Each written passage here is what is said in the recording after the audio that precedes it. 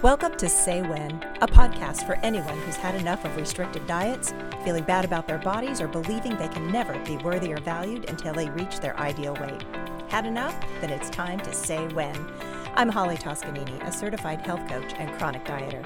I coach women who are ready to walk away from diet culture and redefine their relationship with food while establishing a peaceful relationship with their bodies. Does this sound like you? If so, I'm glad you're here. This non-diet approach to health is important because it allows you to stop wasting precious time and energy trying to change yourself to fit some unrealistic ideal of beauty. Plus, it speaks to your underlying desire to feel valued and worthy just as you are. Ready to learn more? Let's get started.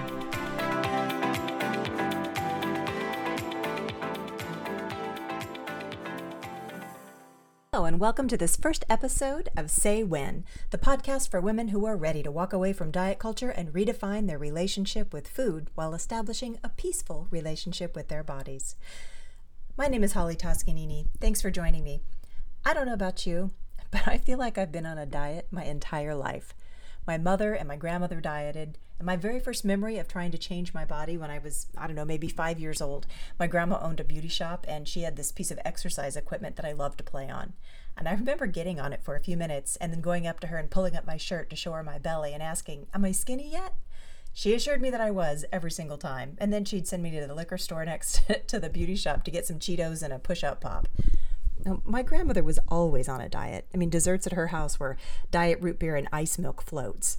Sandwiches were made with fat-free cheese and low-fat mayo. And as a matter of fact, I remember she had a cupboard full of meal replacement bars and diet candies that were supposed to stop your hunger and your cravings and kill your appetite. She was always on some cottage cheese, tomato, and grapefruit diet and would only drink black coffee. One time, I remember getting into trouble for taking a bite out of a stick of butter. She found my teeth marks in it and knew it was me. I don't know, was all that low-calorie diet food making me crave fat? I can't know for sure, but I do know I still like butter. From a really early age, I decided that I had to be thin to be accepted, especially because I'm tall, which in my mind always equaled big.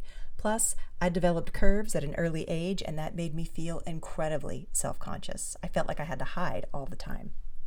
Now, I tried all kinds of miracle and fad diets in high school with my friends. The crazier the protocol, the more convinced we were that it would work. There were miracle soups, weight loss pills and powders, you name it. I've probably tried it. I counted calories, exercised, and went hungry. I was afraid to pursue any of my interests, dreams, or passions until I was thin enough and could be the real me. Inevitably, I'd lose weight, and then I'd slowly gain it all back. I remember going on my first meal replacement program right after high school. My mom and my grandma were worried because I'd gained weight my senior year. My parents separated and eventually divorced when I was in high school, and I guess I turned to food to cope with it. Food was a way to feel good, accepted, and loved.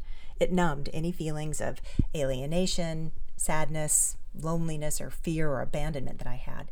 Binging and overeating was actually a stress response. I followed the meal replacement plan perfectly, and I lost weight. But instead of dealing with what was causing my binging, I dealt with the weight gain, and for then that was enough. And what followed were years and years of yo-yo dieting that always left me feeling like a failure.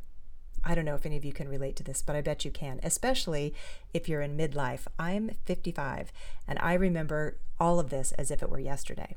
Now, over the next few decades, whenever I was going through a difficult time, my weight would go up. You see a pattern there?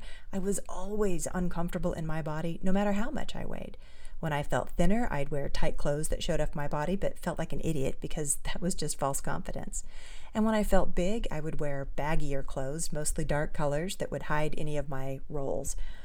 I constantly would tug at my blouse to try to feel less exposed. I was always worried about the way I looked or the way I thought other people thought I looked. And that was how things went. I'd regain the weight, get fed up with myself, go on another extreme diet and lose the weight, up and down, over and over. I realized I was a chronic dieter with low self-esteem. I was completely disconnected from my body. I put up with it, but I wasn't really in my body. I didn't know how to be in a body that society told me was wrong. And when I was in my 40s, my weight was at an all-time high, and I decided I had to do whatever it took to learn everything I could about weight loss and how to change my body for good. I was going to make it my job, literally. I studied and got multiple certifications in nutrition and fitness and coaching. I actually began working as a corporate wellness coach and a health educator for a medical weight management clinic. I also coached private clients on the weekends on how to lose weight. And they were successful in the short term.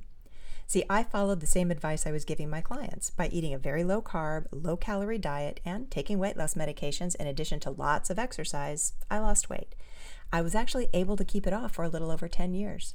Sounds like a success story, I know, but unfortunately, no matter how thin or fit I got, I wasn't really fixing my core issue. My sense of self-worth and self-esteem never really improved, and I hadn't realized that I was using food as a way to deal with difficult issues in my life.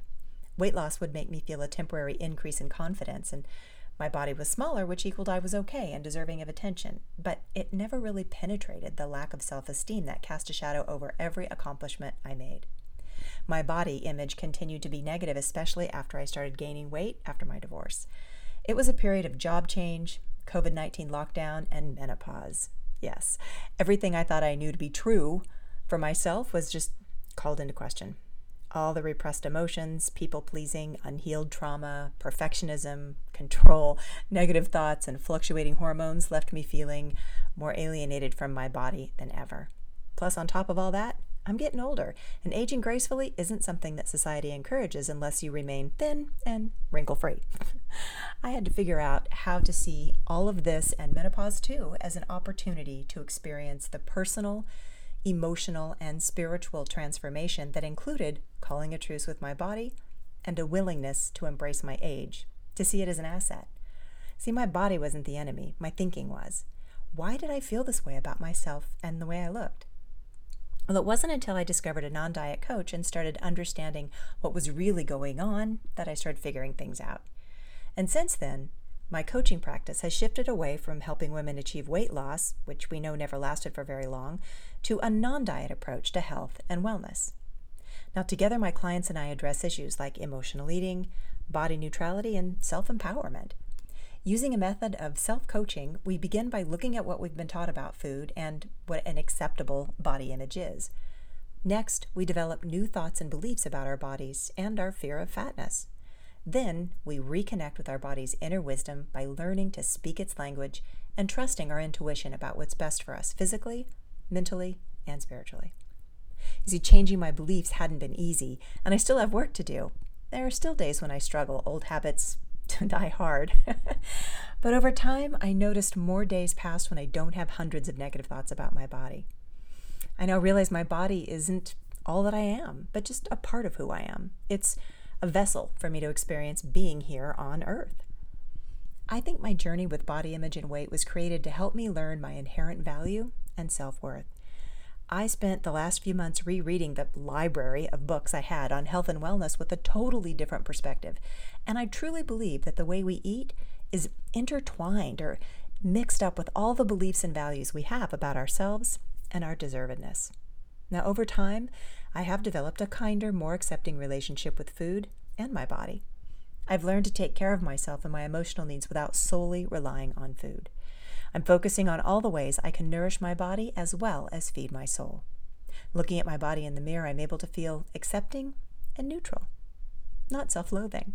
Now, through this work, I understand how events in my past helped shape my beliefs about my self-worth and how diet culture reinforced those beliefs. I truly believe I'm learning to heal myself, and I hope to inspire you to do the same. Next time, we're going to spend some time talking about diet culture. A lot of people aren't even aware it's a thing. So we're going to learn how to recognize diet culture and how it operates in our lives, and I'm going to tell you some really simple ways that you can get started breaking up with diet culture once and for all. Thank you for joining me. I hope you'll catch the next episode. Bye for now.